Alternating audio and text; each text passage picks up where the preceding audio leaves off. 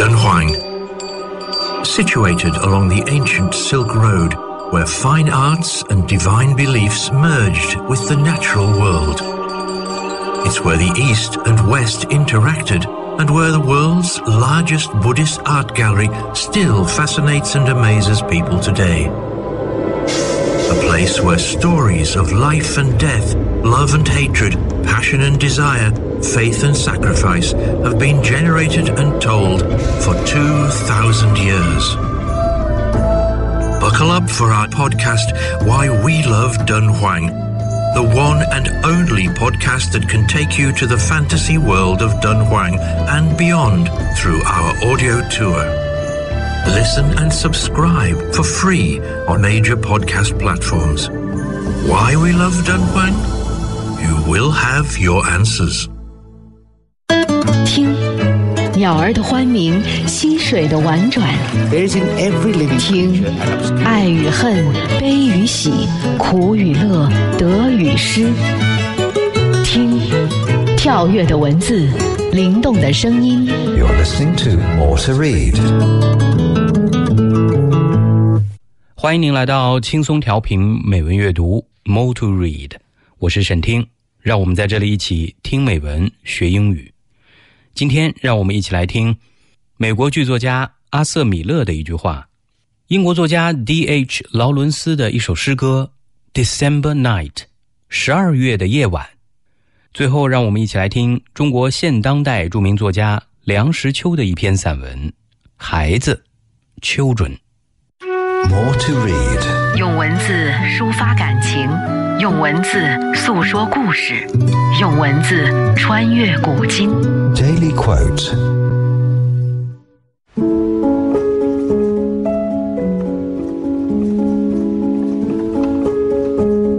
You cannot catch a child's spirit by running after it. You must stand still, and for love, it will soon itself return. Arthur Miller。 你不能通过追逐孩子的灵魂来抓住他，你必须站着不动，为了爱，他很快就会回来。阿瑟·米勒。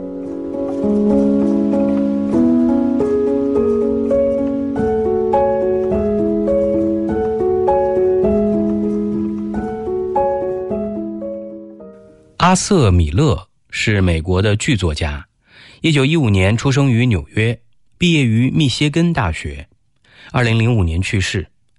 阿瑟·米勒在读书期间开始尝试戏剧创作，1947年他凭借《全是我的儿子》一举成名，1949年花6周时间写成的《推销员之死》得到了包括普利策奖在内的3大奖项，为他赢得国际声誉。阿瑟·米勒与尤金·奥尼尔、田纳西·威廉斯并称为20世纪美国戏剧3大家。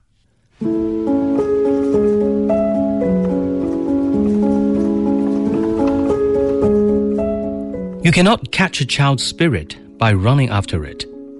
You must stand still, and for love, it will soon itself return.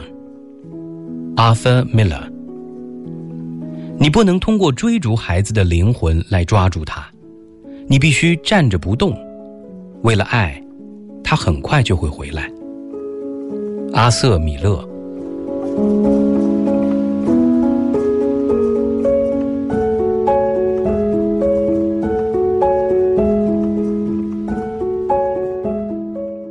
您正在收听的是轻松调频美文阅读 More to Read， 下面让我们一起来读诗。More to Read. 闭上双眼，静静聆听，敞开心扉，慢慢品味。 Poem of the day.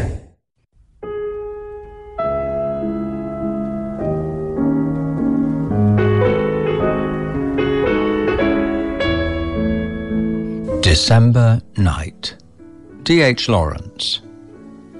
Take off your cloak and your hat and your shoes, and draw up at my hearth, where never woman sat. I have made the fire up bright. Let us leave the rest in the dark, and sit by firelight. The wine is warm in the hearth. The flickers come and go. I will warm your limbs with kisses until they glow.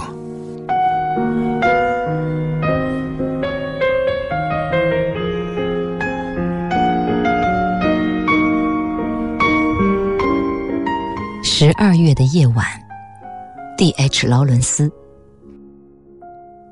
脱下你的斗篷，脱下你的鞋帽，靠近我的炉边，这儿从未有女人坐过。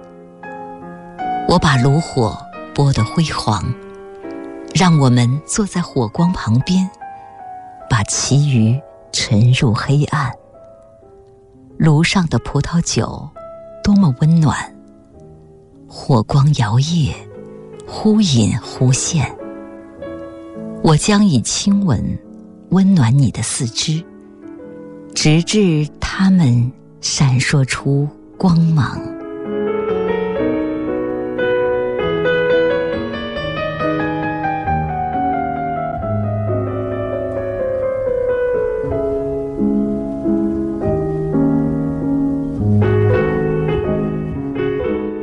我们刚刚听到的这首诗歌 December Night 12月的夜晚，出自英国著名作家 D.H. 劳伦斯。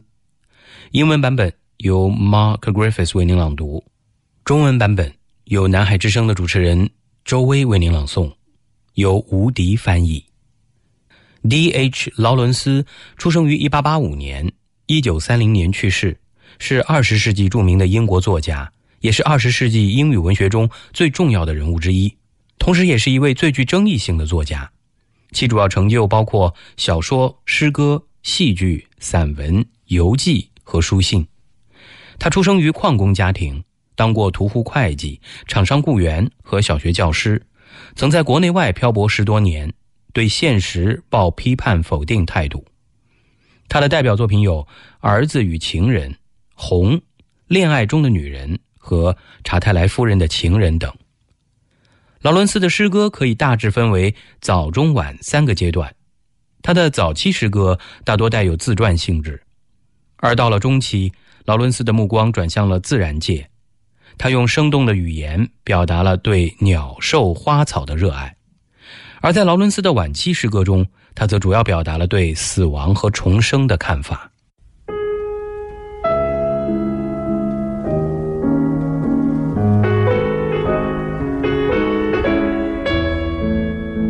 December Night. D.H. Lawrence. Take off your cloak and your hat and your shoes and draw up at my hearth where never woman sat. I have made the fire up bright. Let us leave the rest in the dark and sit by firelight. The wine is warm in the hearth. The flickers come and go. I will warm your limbs with kisses until they glow.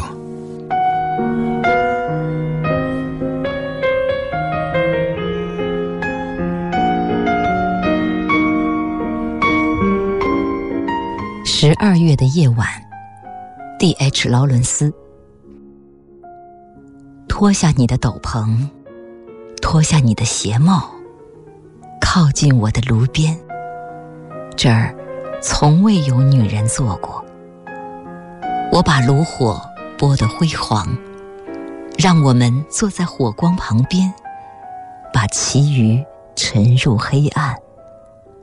炉上的葡萄酒多么温暖，火光摇曳，忽隐忽现。我将以亲吻温暖你的四肢，直至它们闪烁出光芒。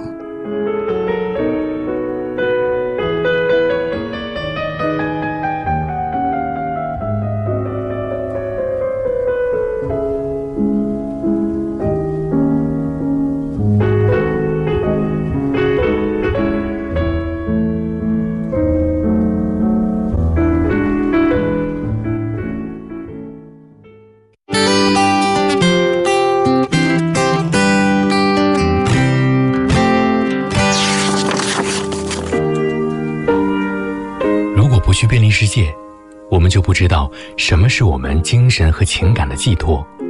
但我们一旦便利的世界，却发现我们再也无法回到那美好的地方去了。当我们开始寻求，我们就已经失去；而我们不开始寻求，我们根本无法知道自己身边的一切是如此可贵。这段话出自法国作家安托万·德圣·埃克苏佩里的经典之作《小王子》。我是轻松调频主持人小斐，和轻松调频一起在阅读中感受生活之美。 Easy FM, we are the difference. More to read. 文字的世界，用心聆听。 Beauty of words.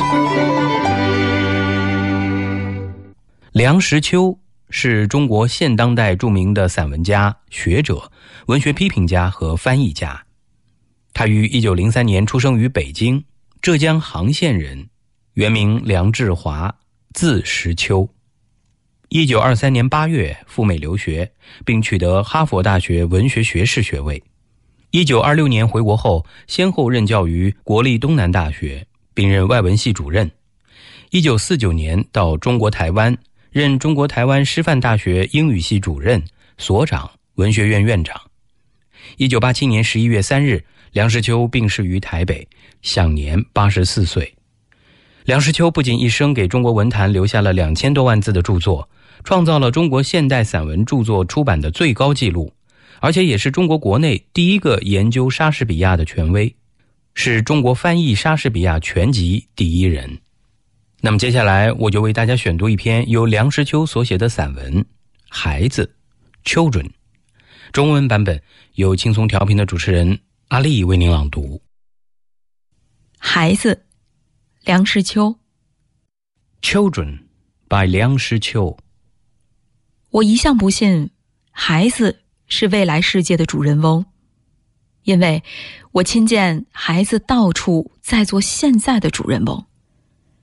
孩子活动的主要范围是家庭，而现代家庭很少不是以孩子为中心的。一夫一妻不能成为家，没有孩子的家像是一株不结果实的树，总缺点什么，必定等到小宝贝咕咕坠地，家庭的柱石才算放稳。男人开始做父亲，女人开始做母亲，大家才算找到各自的岗位。 I never believed that children are the masters of the future world, but I see everywhere they're the masters of the present world. Their major playground is at home. Nearly all the modern families regard children as their centers. Husband and wife do not make a family. A childless family is a fruitless tree. Something is missing. The foundation of a family becomes firm only when the child is born. Then the man becomes the father, the woman the mother. Everybody has his position. 我问过一个并非神童的孩子，你妈妈是做什么的？他说，给我缝衣的。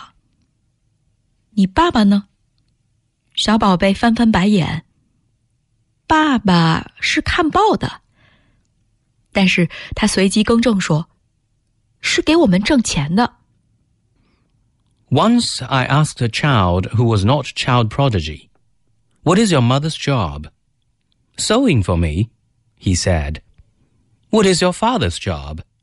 "Reading newspapers," he said, looking up at me. "Oh, he earns money for us," he corrected his reply. 孩子的回答全对，爹妈全是在为孩子服务。母亲早晨喝稀饭，买鸡蛋给孩子吃；父亲早晨吃鸡蛋，买鱼肝油精给孩子吃。最好的东西都要现成给孩子，否则做父母的心里便起惶恐，像是做了什么大逆不道的事一般。孩子的健康极其舒适，成为家庭一切设施的一个主要先决问题。这种风气自古已然，于今为烈。自有小家庭制以来，孩子的地位顿行提高。以前的孝子是孝顺其父母之子，今之所谓孝子，乃是孝顺其孩子之父母。孩子是一家之主，父母都要孝他。 The child was right. Both the father and the mother do things to serve their child. They eat poorly, saving money to buy the best food for him. Everything best is offered to the child, or they'll feel uneasy, as if they committed a monstrous crime. The health and comfort of a child become prior to all other things in the family. This kind of tradition originated in ancient times, and it is now all the more prevailing. Ever since the small family system was founded, the position of children has been raised. The dutiful sons in the past were sons who were dutiful to their parents. But the dutiful sons today are actually parents who are dutiful to their children. Children are the masters of families, and parents are servants. 孝子之说并不偏激，我看见过不少的孩子，鼓噪起来能像一迎宾，动起武来能像械斗，吃起东西来能像饿虎扑食，对于尊长宾客有如生番，不如意时撒泼打滚有如羊弦，玩得高兴时能把家具食物狼藉满室，有如惨遭洗劫。但是孝子式的父母则处之泰然，视若无睹，顶多皱起眉头，但皱不过3-4秒钟，仍复堆下笑容。危及父母的生存和体面的时候，也许要狠心咒骂几声，但那咒骂大部分是哀怨乞怜的性质，其中也许带一点威吓，但那威吓只能得到孩子的善笑，因为那威吓是向来没有兑现过的。My story of dutiful sons is not unreasonable. I have seen quite a few children who shout like warriors, play like fighters, and eat like a hungry tiger pouncing on its prey. They treat adults like barbarians. They roll on the ground like epilepsy patients when they are not happy. They make a great mess of the rooms which looked ransacked and looted when they are happy in the play. The dutiful son-like parents do not stir an eyelid, ignoring all that. They frown a little at most, but smile again quickly. They curse with resolution only when their honor and self-respect are threatened. And even then, there is much piteous tone in the cursing. Their cursing may carry some threat, which only causes the children to laugh as the threat never takes effect. 孟义子问孝，子曰：无为。今之孝子，身为师说。凡是孩子的意志，为父母者宜多方体贴，勿使稍受错阻。近代儿童教育心理学者又有发展个性之说，与无为之说正相符合。Meng Yizi once asked Confucius how to be a dutiful son. Confucius told him to be obedient. Nowadays, the dutiful sons practice the theory all right. They are obedient, respecting children's wills, never frustrating them. Modern children's education psychologists preach on personality, which is in harmony with the theory of the dutiful son's obedience.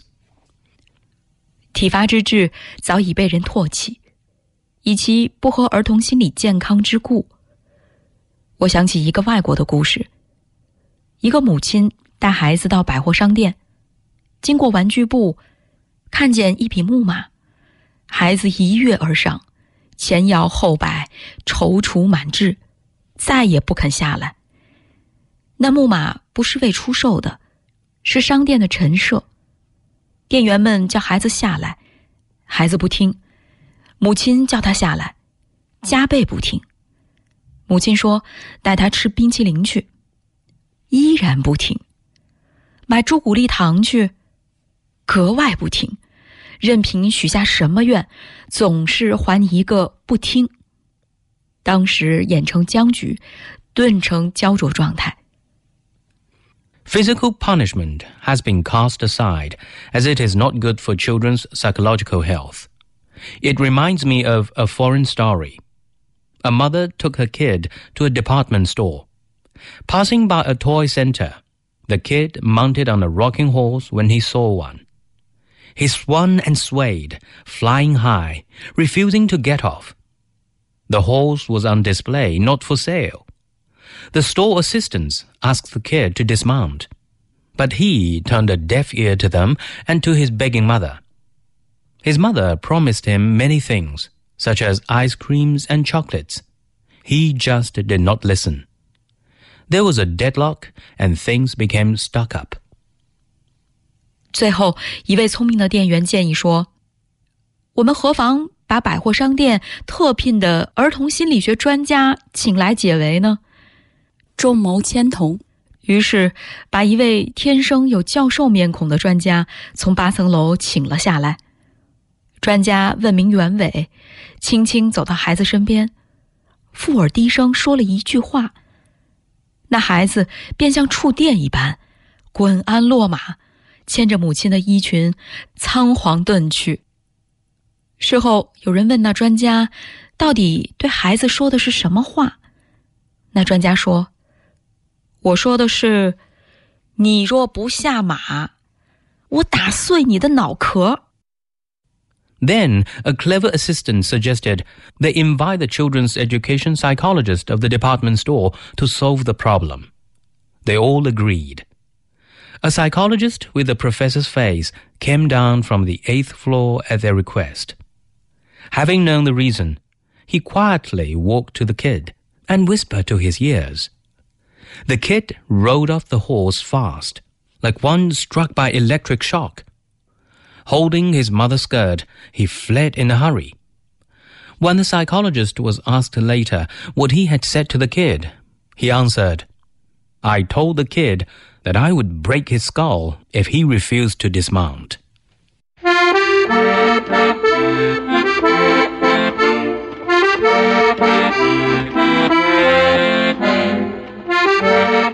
Children by Liang Shiqiu. I never believed that children are the masters of the future world. But I see everywhere they're the masters of the present world. Their major playground is at home. Nearly all the modern families regard children as their centers. Husband and wife do not make a family. A childless family is a fruitless tree. Something is missing. The foundation of a family becomes firm only when a child is born. Then the man becomes the father, the woman the mother. Everybody has his position. Once I asked a child who was not child prodigy, "What is your mother's job?" "Sewing for me," he said. "What is your father's job?" "Reading newspapers," he said, looking up at me. "Oh, he earns money for us," he corrected his reply. The child was right. Both the father and the mother do things to serve their child. They eat poorly, saving money to buy the best food for him. Everything best is offered to the child, or they'll feel uneasy, as if they committed a monstrous crime. The health and comfort of a child become prior to all other things in the family. This kind of tradition originated in ancient times, and it is now all the more prevailing. Ever since the small family system was founded, the position of children has been raised. The dutiful sons in the past were sons who were dutiful to their parents. But the dutiful sons today are actually parents who are dutiful to their children. Children are the masters of families, and parents are servants. My story of dutiful sons is not unreasonable. I have seen quite a few children who shout like warriors, play like fighters, and eat like a hungry tiger pouncing on its prey. They treat adults like barbarians, They roll on the ground like epilepsy patients when they are not happy. They make a great mess of the rooms, which looked ransacked and looted, when they are happy in the play. The dutiful son-like parents do not stir an eyelid, ignoring all that. They frown a little at most, but smile again quickly. They curse with resolution only when their honor and self-respect are threatened. And even then, there is much piteous tone in the cursing. Their cursing may carry some threat, which only causes the children to laugh as the threat never takes effect. Meng Yizi once asked Confucius how to be a dutiful son. Confucius told him to be obedient. Nowadays, the dutiful sons practice the theory all right. They are obedient, respecting children's wills, never frustrating them. Modern children's education psychologists preach on personality, which is in harmony with the theory of the dutiful son's obedience. Physical punishment has been cast aside, as it is not good for children's psychological health. It reminds me of a foreign story. A mother took her kid to a department store. Passing by a toy center, the kid mounted on a rocking horse when he saw one. He swung and swayed, flying high, refusing to get off. The horse was on display, not for sale.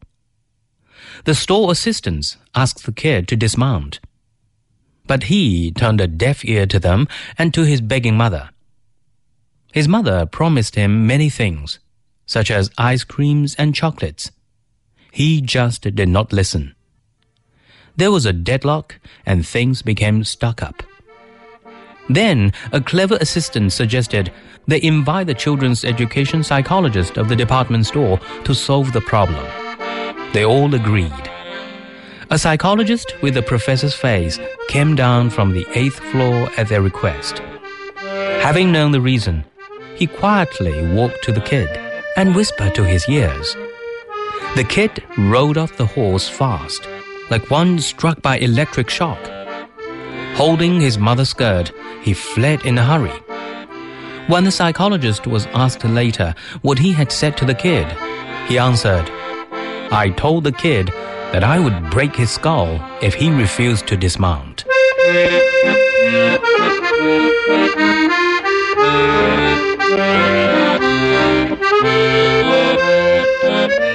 感谢您收听今天的美文阅读节目。您也可以通过云听 App 在线实时收听美文阅读以及轻松调频的其他节目。想要查看美文阅读节目文稿，欢迎您访问网站 radio.cgtn.com。 今天的节目就到这儿，我是沈听，我们明天见。